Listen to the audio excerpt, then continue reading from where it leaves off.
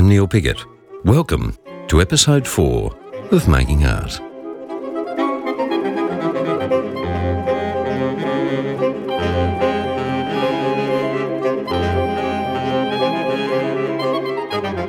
Now, I know at the end of the last episode I said that this fortnight I'd be presenting an episode on cultural value. And there are a million excuses as to why that's not happening, but I've decided instead to just come clean and tell the truth. The dog ate my homework. Down, boy. Instead, I sat down in the studio of the visual artist, Hannah Bertram. Internationally recognised, Hannah has devoted the past 15 years of her career to working with that most ubiquitous of materials, dust. And over that time, she's had over 15 solo shows across the world, including at the Palais de Tokyo, or as the French refer to it, the site of contemporary creation, a famous space just up from the Eiffel Tower devoted to the display of contemporary art. She's also enjoyed shows in New York, Hong Kong, Norway, and undertaken numerous residencies in the US and in Europe, and found time to lecture in contemporary art at Deakin University.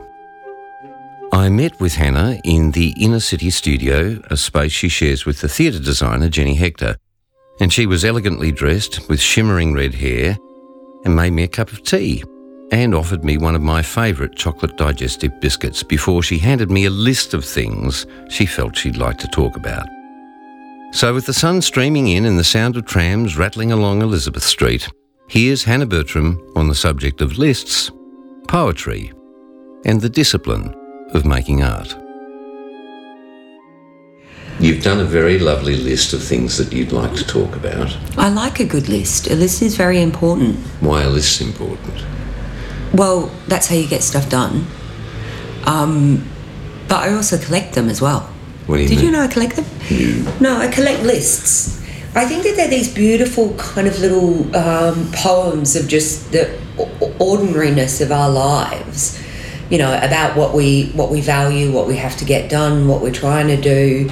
You know, I just find them really interesting and curious. That's other people's lists, but my lists are always just a way to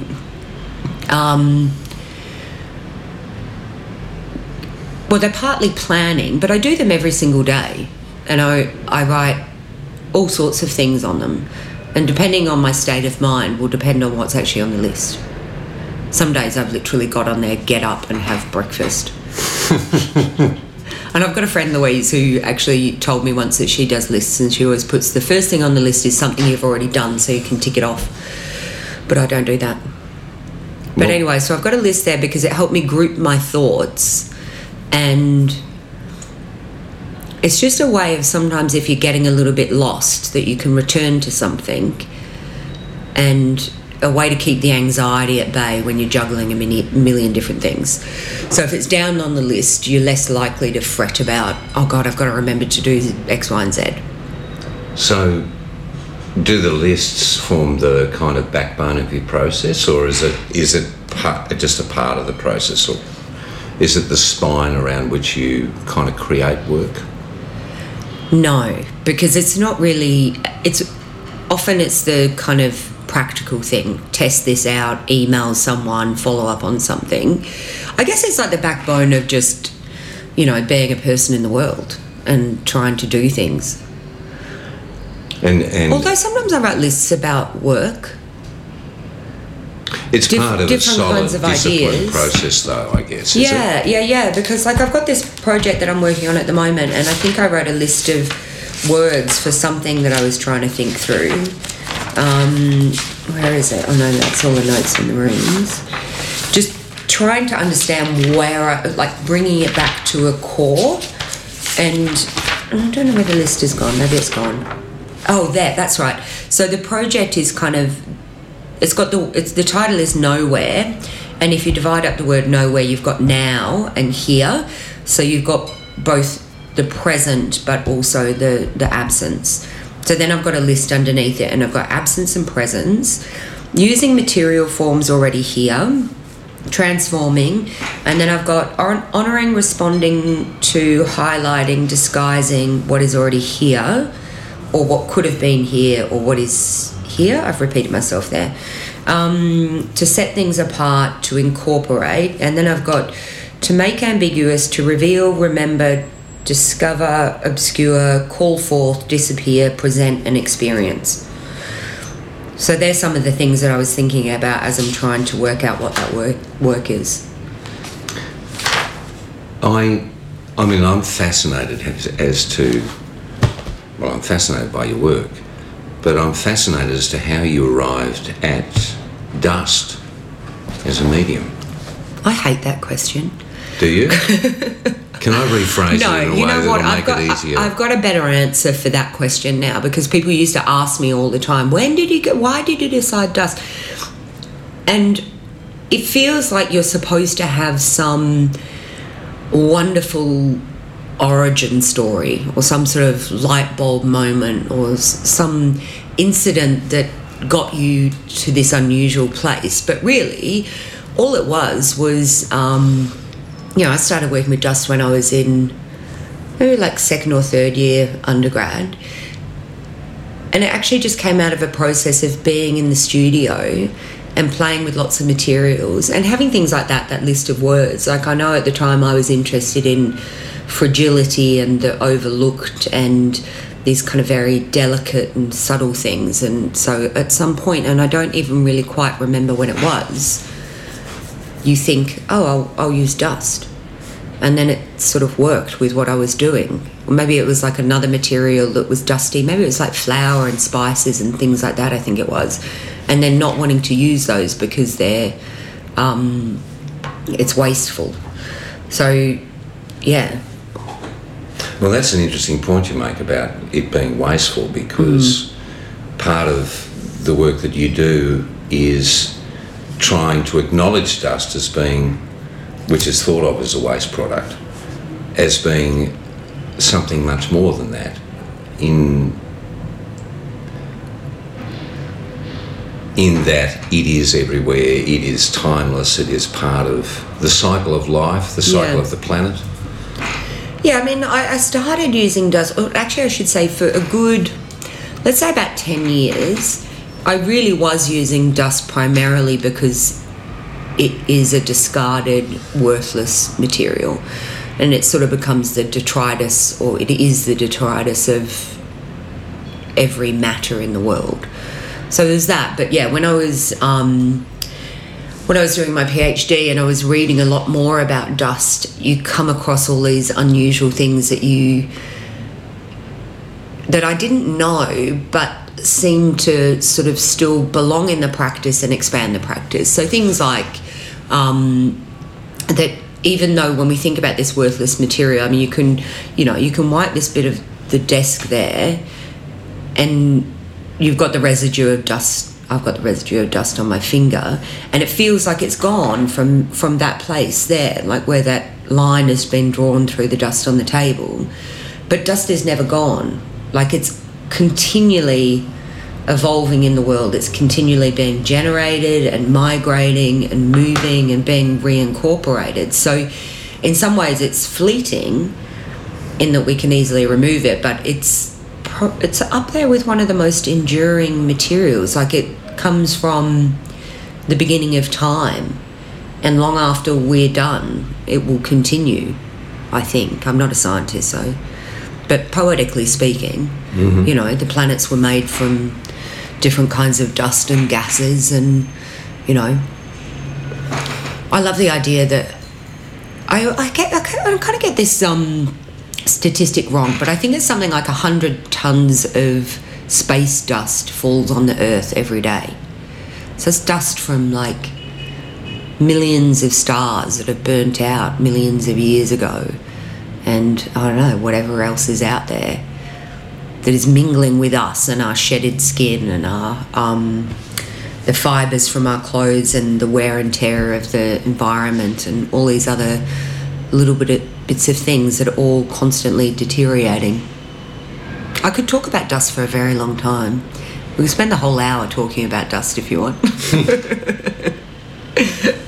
So what is it, I guess, that you are exploring by using dust in what is, philosophically, what is it that you're exploring? Poetically, you've mentioned the word poetic. Poetically, what is it that you're attempting to explore? Well, I'm interested in it kind of perhaps there being this kind of ambiguous notion of what is valued. And also just sort of sometimes I think more so there becomes like an awareness of our own mortality, you know, our eventual kind of demise into this dusty remains somehow. And there's something kind of melancholic about that. So it's very strange when somebody says, what is it that you're trying to do with it? Because, you know, I can see from where I'm sitting my PhD dissertation over there, and it's very fat, and I wrote a lot about it. And it's sort of one of those things now where I think it's still a curious material for me. I think there's still things that I don't know about it, about what I can do with it or what it does in the world. And so there's kind of just a general fascination with it. You mentioned again the word poetic, and I know that you're interested in poetry. Poetry is a part of your process. Is that? I guess I wonder where the ideas come from. Does it come from poetry? Does it come? I mean, it comes from everywhere. Does it? But poetry, I think, is a pretty important thing for you, is it not? Yeah, poetry is important. I don't know that it's. There's not a direct link to the work that I make based on poems, but more holistically in my life, that's something that matters to me. That it provides kind of. You know, writers often do that. What I sort of think about, the writers that speak to me are the ones that are able to name that which I know to be true but don't have the skills with that kind of language to articulate. And so there's a comfort in that when somebody is able to articulate something that feels right or feels like you know, but you just couldn't express it in that way. But I don't necessarily use poetry, I don't think, as a kind of... the work is not a response to poetry or anything like that. I think when I use the word poetic in terms of the visual works that I make, it's about that place of something sort of sensory and a bit... sensory and kind of ethereal, a little bit ungraspable, a bit kind of felt and known. It's sort of slightly away from the facts, but is a kind of fact. I don't know. That's not a very good description of it, but yeah. No, that's actually good, because what I'm getting the picture of is if you say that you love poetry because it's able to name the things or say the things that you're unable to. So yeah, that you feel it has that a finger placing ability. In some ways, your work. I just remembered I've got some poems. Sorry, I'm walking over to the other desk.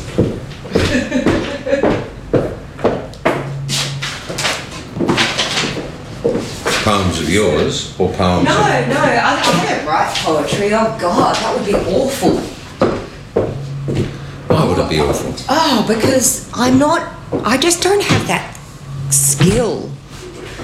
I don't. They would seriously be awful, naive, sentimental sort of stuff that you write when you're a teenager. Okay, so talking about poems, so one of my favourite ones is Rosemary Dobson's Across the Frontier. I've torn it out of the book, which listeners can't see, and I had it pinned up over my desk for a long time, but I've realised that I've actually only got half of it, but it's okay because there's only a little bit. Hey, maybe you're better at reading this than me. I'm happy to read it for you if you'd like me to. Okay, so the bit that we're missing on the other page is... I can't read that bit. No, you can't read that bit, but I'll give that intro. So that bit is about the poem that exists can never compare to the poem that does not exist. And then maybe if you read just those two stanzas. Trembling, it crosses the frontier at dawn from non-being to being, carrying a small banner bearing a message, bringing news of the poem that does not exist, that pulses like a star, red and green, no colour, blazing white against whiteness. Listen to the universe. Those are the possibilities of order buzzing and humming. So what I love about that is this notion of when we're trying to make something, what ends up getting made isn't always that initial thing that exists in your mind. And the idea of a work never kind of unfolds as a perfect replica of what you thought it would be. And that's the great thing about a process, because then you get surprised by what comes about, and it allows I like to allow for the work to reveal to me something about what it needs to become. So when you sort of ask where do all those ideas come from, I mean, in some ways I think that making work generates ideas for more work. That's sort of the most common way. Like, you're in your studio doing something, or I've had I've gone and had an exhibition and I'm doing the installation, and while I'm working on it, I'm thinking, how I could move this out a little bit, or here's a possibility of something that I could change. And so then the next one that you make is kind of like a version of that you're trying to move along. That's primarily where ideas come from. Other ideas come to you randomly from different sources. What that poem is saying, though, is that it's about searching for something that's as yet unknown. Yes, one of my favourite phrases. Well, how do you go about searching for something that's unknown? So that's been particularly interesting for me in the last sort of 4 or 5 years during my PhD, and I ended up writing a chapter which was my methodology, kind of talking about a different way that I was going about trying to find new work. And I came across this concept, like, how do you go about searching for that which is unknown? And it's it's called Meno's paradox. So I think Meno was a Greek philosopher, and he asked this of Socrates, and Socrates said, well, you can't do that, because if you know what it is, if there is something to know that you are searching for, then it is already known. And if you don't know, how can you search? You can't actually find it, kind of thing. But the crux of it is in the question, which is, how do you go about doing that? How do you go about finding something that's unknown? It's not, can you know that which is unknown? And so how you go about finding it, I mean, I've kind of have a few processes that have changed recently, and one of them is this notion of 2 ways to get lost.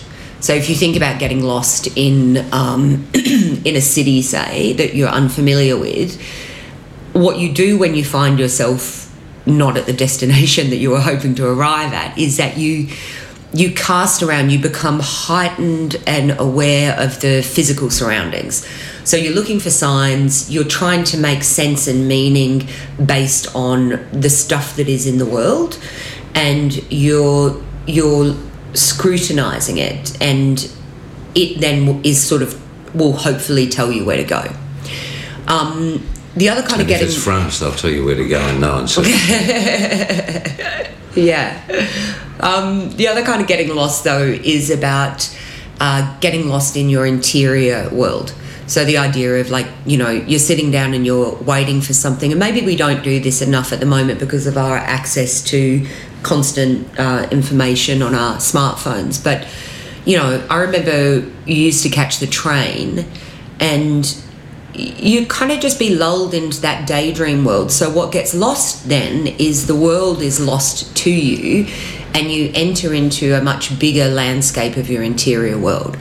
And I think those two approaches, getting lost by being attentive to what is there, and getting lost to being attentive to what is within you, is a way of having a process where you can respond to a site rather than impose on a site what it is that you want to do.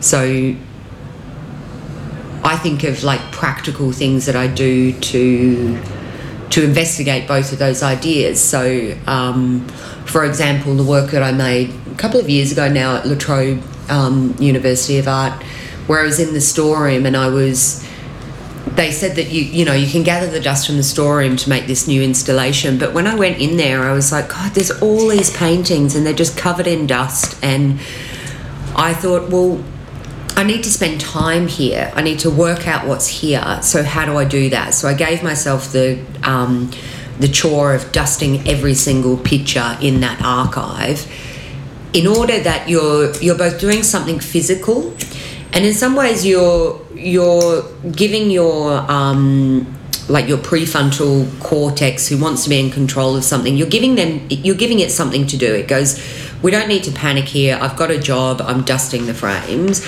But because it's not a difficult task, it allows for loose associations to randomly occur in your brain. Like, it allows for other things, your brain to work in other ways. So you're both trying to see what is there, but trying to allow some process to occur. I want to say naturally, but I mean, it's only partially naturally, because you've generated a false kind of situation for that natural thing to occur. Well, you've made a decision to do it that way. Yeah.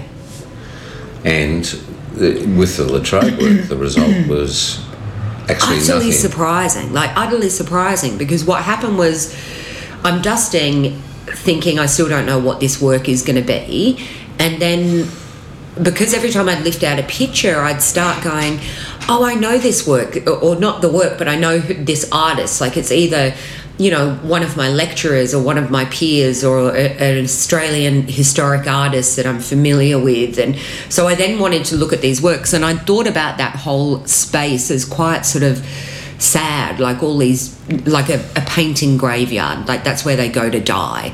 They're stuck there, nobody wants to put them on the wall, nobody wants to lend them out to an institution or whatever. They're not getting seen, they're not doing the work that they need to do. And so I started looking at every picture, I guess, as a way of kind of reinvigorating that space. And I just put up my camera and photographed myself looking at every picture. And after I'd finished the entire aisle, I downloaded, 450 or 600 photos or whatever it was. And I noticed that there was a single painting sticking out of every single photograph. And on the side of it was written the title of the artwork. So you could only see the back of all the artworks. And the title was called The Isle of the Dead. And it was kind of this incredible kind of crystal shard that comes out of it, where you go, gosh, these images are the work, or at least it became one aspect of the work, that I couldn't have ever anticipated that. And it was like I kind of had permission then to think about those paintings as dead objects that were not having the life that they were intended to have. And it was okay that I saw them like that, because the aisle told me that that's how it saw itself. I've seen the work, and there are a lot of photos of you looking at those pictures in a way that brings them back to life, because when you're looking at them, they're doing what they're meant to do. So does that exactly raise a question for you as to, the whole idea of what art is? I mean, is it active or passive? If art is in a storeroom that no one sees, is it actually art? Is a question, I guess. I feel like that ends up being one of those philosophical questions, like a tree fell in a tree, and if nobody heard it, did it fall, kind of thing. And I don't know, maybe I'm not so much interested in answering that, but in kind of playing with it a little bit, or being curious about that being a possibility without didactically stating that that's what I'm trying to do, or that art is this or isn't this, or but there's times where it sometimes feels like that. And for me, I guess, because I'm compelled to make something that is experiential, like a lot of the temporary works, you only get to see them if you've turned up and you've gone to that site and they're there, and they don't get to kind of move around and be seen by people. And so it's sort of, I think I do value the experience of it being viewed. Yeah. Now, when I did my first podcast, I did with Lewis Miller, and just coincidentally, we got to this point in the podcast, and I said to Lewis, because when I walked into his studio, music was playing, and when I walked into your studio, music was playing. And it's become a bit of a thing now to go into the halfway break with... with a tune. With a tune, yeah. So you had music playing. Yeah, my writing celebration music. This is after you submitted your PhD. Well, actually, the whole way through the last 6 months of writing, I'd work really hard all day, and then I would reward myself with a song that I could dance around to and sing, and I would just get some of like the most cheesiest inspirational music that I could, and it made me very happy, even though it's not, because I don't know if I should disclose how bad my music was. Well, I guess it's up to you now to pick one. Do you want me to play Spandau Ballet's Gold? You are gold. Na na na na na na na. You got the power to know you're indestructible. Always believing you are gold. Life that you're bound to return. There's something I could have learned. You're indestructible. Always believing. That's Hannah Bertram morphing into Spandau Ballet with Gold. Music that makes her smile, and I have to admit makes me feel just a little nostalgic. You're listening to episode 4, yes, episode 4 of Making Art. Making Art is released alongside a companion article about the featured artist written by me and published first in the Daily Review. The Daily Review is Australia's premier free online arts news and opinion site, and it's totally self-supporting, relying on you, the reader, to keep it going. So, if you're a fan of quality arts journalism, I encourage you to get online and have a look. And while you're there, click on the menu and head to the support page. And please, consider a modest contribution. That'll help us maintain quality arts journalism as part of the national discourse. Pay what you can, make a gold coin donation, and it will also help us cover the cost of making this podcast. You can also visit our website, www.makingart, for helpful links to things that have been mentioned in our conversation. And yes, we have a donate page too. So go crazy, give us all your money. And now I'll shut up on the cell and get back to my conversation with Hannah. After a short break where she attended to some emails regarding a student who wanted another extension on a project due 3 weeks ago, and a brief explanation of the piano shape that was taped to the floor, this time Hannah handed me not a list, but a poem. There's a poem that you've got here, which, do you mind if I read it? It's by Hafiz, the Sufi poet, the Persian Sufi poet.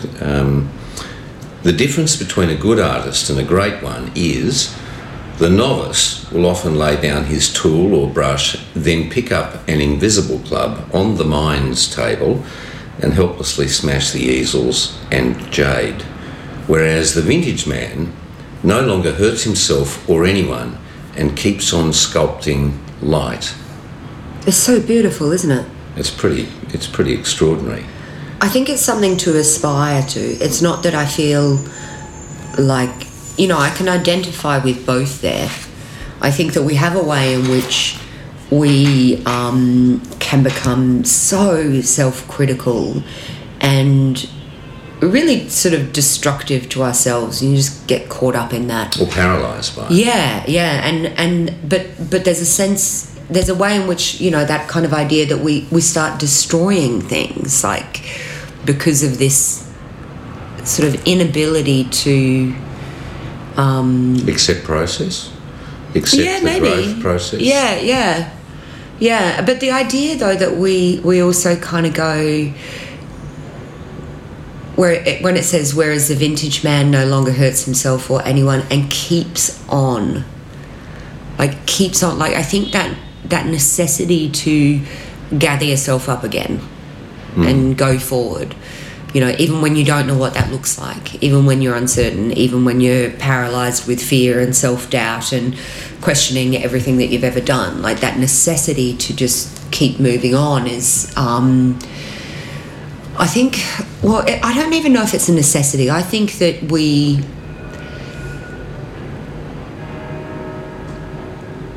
I think it's a way to keep going, or just constantly turning up and being disciplined enough to keep turning up and to move beyond your own self-criticism sometimes and allow things not to work and to fail is really essential. And I think that I've also learned, though, that I need to occasionally not keep fighting it, that you need to sometimes go, I could keep turning up and banging my head against this work and it not working, or I could go and do something else and it might eventually click into place, you know. What do you think sits behind that fear and paralysis? Well, I'm not suggesting for a minute that that's where you are, but is it a skewed or a kind of a self-perceived notion of what success is as an artist? I think I'd probably separate out two different things there, because there is one way in which I'm asking myself what does it mean for me now? What does success look like for me? Because I think that for a long period of time, you know, I always had my 5-year plans and I had, you know, lists of things that I was applying for and stages that you were trying to get to, and I was fortunate that I was achieving all of those things. But you also get into a bit of a cycle of, you know, back-to-back exhibitions and, you know, the demand of you know, turning up and kind of making great work, and so, and I think that started to get a bit taxing. And so now I'm starting to ask, well, where do I go next, and what are the values that I hold that will allow me to determine what I see as having a successful life as an artist. And they're not the same things that we might think that the exterior world views as being successful. And I don't have that sorted out yet. I don't know what those things are, but it's a question I'm asking myself all the time at the moment. Like, and I need to do that in order that when I have those experiences, when I arrive at something that you recognize, that I recognize it, and I, you know, and I celebrate that and I enjoy it, and that there's a satisfaction in it, and I don't want to miss those opportunities, because I think we can get really caught up in the striving and the grind and the pressure and the sort of desperate circumstances that we're usually in as artists. And I want to know that there's something that I love in it. And at the moment, it's mostly the joy of process and discovering new things. But I'll expand on that. I feel like your question, you asked sort of two parts of that. Was that about I've forgotten I said I was going to divide it into two, and I've forgotten what that other thing was. Oh, that doesn't matter. That can sometimes happen. That can happen, yeah. And does happen often. You've forgotten how it was divided into two, and I've forgotten what the question was. Okay, all right. So I guess maybe we come back to it from another direction. Yeah. You gave me a list of things that you wanted to talk about. Well, it wasn't so much like, here is my prescriptive list. Like, you'll notice I didn't number them. So they can be taken in any order. Yeah, they can be taken in any order, but it was just when I was thinking about, like, what it's like to make work, and the kind of things that I would be prepared to reveal about and talk about. I kind of was thinking these things are important to me. Well, you've got written down here morning pages, artist dates, and arty farties. Yes. Yeah. Well, this is how we have to disclose that we know each other. Yeah. Yeah. I guess so, but I mean, I know most of the people that I'm talking to, although not all of them. Yeah. So our, just for the listeners, we are part of a special group. I don't know that it's What special. do we call? Oh, it is special. It's so special. It is special to us. Yes. That's what I mean. Not we are special because of it, but it's special to us. Along with Claudia Schneider, musician, songwriter, translator, and Greta Hector, young, witty, observant woman who's not really sure what she might do with her creativity. And this group for me at the moment is a really important part of my studio practice because of the meetings that we have and the conversations that we have, but going through the book The Artist's Way, which some of us had previously done before, it reminded me again the value of the morning pages. So the morning pages are 3 full-length pages where you write stream of consciousness, so you don't stop writing until you get to the end of the 3rd page. And I started doing that in my early 20s, and I've done it on and off at different times. Often I do it if I'm kind of just a bit stuck in my head and I've got too many things whizzing around, and sometimes just as a way of reflecting. And I find that particular process is it becomes important at different stages, and at the moment it's really important for me because you're having to write stream of consciousness. You have a whole lot of crap in there that is like me writing about how I don't like the pen that I'm using today and I really need to go and buy a new pen, and then delves into what about if I did this, or what about if I did that. And so different things arise that are there in my mind that I'm not always conscious of. So it's helping me pick up some threads from that. And I always kind of get to the end and feel kind of motivated to go out and do something. And I think it helps turn around kind of negative thinking where you kind of spiral into the, oh my God, I'm no good, I'm never going to be any good, I'm never going to have another show again. Like, any of that kind of negative talk, I'm able to write through that so that I can get up and I can go to the studio again and I can do something. But I was going to say, you find you've got a different process for the morning pages now, haven't you? Like we all were doing the same kind of thing for a while, but you've got a new process. What's yours? Well, I guess in speaking to something that you were talking about, that how do you find something that you don't know you're looking for in a way?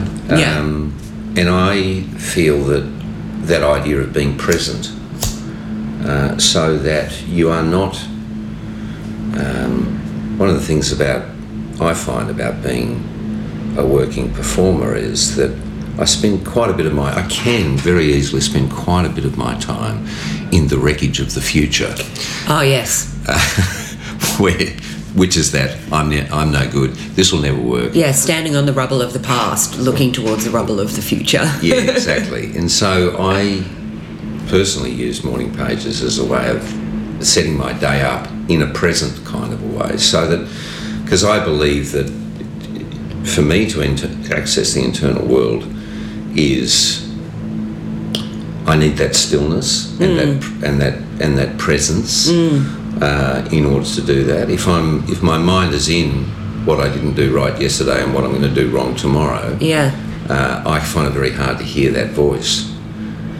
Yeah, and it's such a quiet voice as well. Like I've noticed with mine, the amount of times that I write, I really want to write this book. Like, and it turns up all the time, and I still haven't started. Well, I know I have started writing it, but it's sort of a spin-off of the PhD at looking at dust and art, and I have a desire to do it, but I don't know, it just feels like another big impossible thing to add to the world of difficulty of being an artist and making stuff. And I think, because I never had that, because I was never a very good writer, and I don't really know how to spell, and I kind of learned grammar by osmosis, and you've read one of my drafts, and as you know, I just scatter commas like confetti. But I think maybe I'm almost too scared to say that I would actually enjoy the process of writing it. Why do you find that scary? Well, because having just come out of the PhD, I just think how incredibly, that is the most difficult thing I've ever done, writing that, like 60,000 words, you know, day in, day out. Like, it took all my might and strength to do it. And yet I also know that there were times that I enjoyed it. I kind of like being up at 5 o'clock in the morning and before my brain starts working, sitting down and writing and enjoying it. I think it's just I have still the baggage of experience of other people reading my writing and sort of laughing about my bad spelling and not being able to, you know, put things together and feeling like I'm not particularly articulate. So there's sort of a gap between the desire and my skills to do so. But one thing I've been thinking about, or that keeps coming up in the morning pages, is maybe I don't have to decide whether or not I can or can't do it, or whether or not I'm good enough or not to do this. What my role should be is, let's just begin it and see where it goes. Isn't that? Yeah, it's exactly the same as my art practice. You know, and yet there is a confidence that I have in terms of making artwork that, and maybe that's just, you know, you've got a few years behind you of doing it, and you know that you can, kind of thing, and you have a toolkit of ways of dealing with it, and this is like a much vaster unknown, and yet is still kind of compelling. And I think the more I think about writing this book as another way for me to engage in dust, you know, I've been doing it in my practice, you know, for whatever, 15 years or something. But if I'm writing about dust, it's still part of that. It's just another form. Why don't I do it? I should just do it, shouldn't I? This is not intended as a therapy session. I know, it just felt like I was Johnny at the time. It's like, oh my God, listen to yourself. Yeah. I think also, you know, some of that kind of doubt ties into what we were talking about earlier about how do you go about searching for that which is unknown. So, you know, I had quite the life upheaval. My studio mate Jen refers to it as the country and western year. You know, getting divorced, my adult daughter moving out, my dog dying, finishing the PhD and then packing up the house, and now I've been just, I don't know, squatting on couches in various places for the last however long, since October. And desperately searching for what next. You know, you finish a big body of work like that. Like, it took me 5 years. I think I had something like 15 solo exhibitions in that time. You know, wrote a 60,000 word thesis, and then you sort of get to the end and go, what do I do now? And I know I can do anything, and I'm just trying to work out what that might be. And one of the things that I discovered recently after, you know, like all sad artists, going and seeing a therapist that I refer to as the artist whisperer, she constantly is trying to help me to understand myself through my work. And I sat down one day and had a look over the thesis, and I came across that chapter, how do we go about searching for what is unknown? And I realised that I'd spent like 6 or 8 months grasping at possibilities for the future. Do I do this? Do I do that? Should I go back to study? Should I move overseas? Should I give up art? What do I do? And in looking over my own writing, I realised that I had described an artistic process that I now needed to apply to rebuilding a life. And it's a lot scarier to do that with life than it is to do that with art. But it's useful. It's useful to think about allowing uncertainty to be a present and valuable thing. How do you deal with that uncertainty? And you say... Not well. No, understood. some of us, I mean, it's the accepting of it, but so what's a typical week like for Hannah Bertram? Is there such a thing? Is there such a thing as a typical week? How do you make... Not really. It's all over the place. Particularly at the moment, I've had more periods in my life where it's been very, very ordered and very disciplined. You know, I think I spent about 8 years working at the bank, and I'd work there in the morning, I'd come to the studio, I'd have my lunch, have a nap, and then I'd work for another, 6 hours or whatever, and my daughter would sometimes come in, and you'd go home and you do family stuff, and then you do maybe some art admin stuff, and that was what I did for a really long time. I guess if we're talking, like, if we look at now, it is all over the place, my weeks. Like, I do my morning pages as regularly as I can, sort of most-ish days. I'm working on some new work at the moment. I'm preparing for second semester of teaching. It's a mess at the moment. It's all over the place. There's no structure to it all, and that's the first time in my career that I have had that. And sometimes that's good to allow the day to unfold, and other times I just find too much time on your hands is really detrimental. So I try and sort of invent structures, which is part of the list thing. Here's how you're going to do this. It's not a very clear answer, that, is it?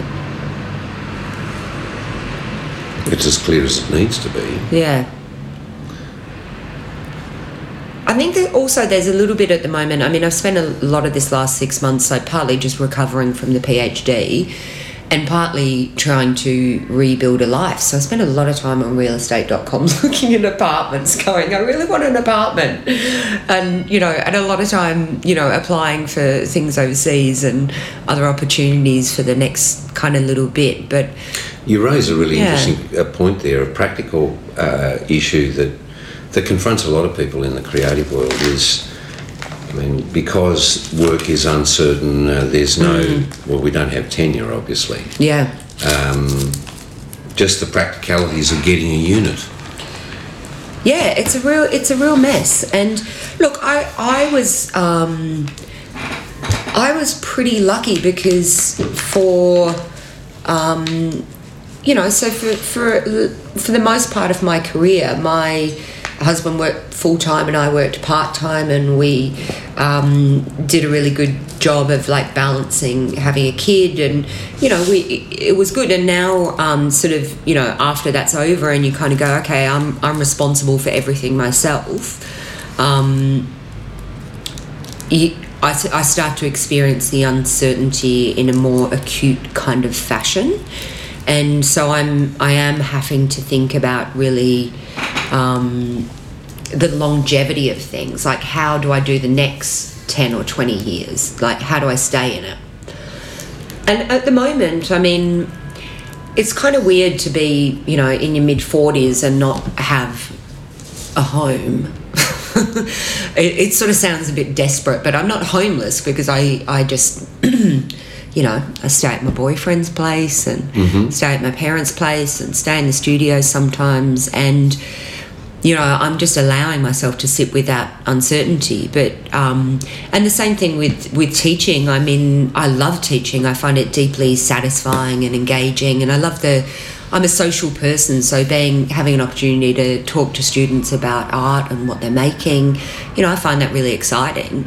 But it's so erratic, you get a call a week or two before semester and,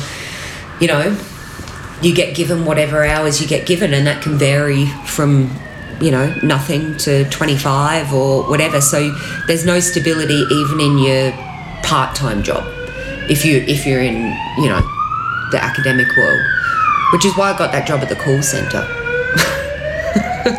And you used the call centre as I think you called it Studio B, did you not? And so you made artwork while you were in there. Yeah, I always like the idea of if you've got to have a really crappy job, it's really good if you can find some way to help it benefit your practice other than just like, oh, it's allowing me to pay the bills. And so I was calling up people, doing surveys and stuff. So you spend a lot of time just on hold and on, you know, dial tones and answering machines. So I set myself up a little project, and it was just a little drawing project that I could do for the 4 hours that I'd turn up for my shift. You know, just on the back of kind of bureaucratic minutiae that people send you, and that kind of sustained me, because then rather than sort of going, oh gosh, it's 3:30 and I've got to go to this horrible job that I loathe and detest, I started being able to say, oh, I've got to go to Studio B now because I've got 4 hours of drawing to do. And then, of course, I built it into a project because I think that, you know, it had sort of potential. I was like, well, this is sort of an interesting project now, and I could sell these drawings at the equivalent rate as my minimum wage job. So if it's a 4-hour drawing and it's 4 hours wage, that I would want to get paid for that drawing. But that's actually gone by the wayside because I took some time off. But I think it's a smart idea to find any other way to make work. And would that be something that you would offer up to sort of an aspiring artist or someone who's feeling... Absolutely, yeah, absolutely.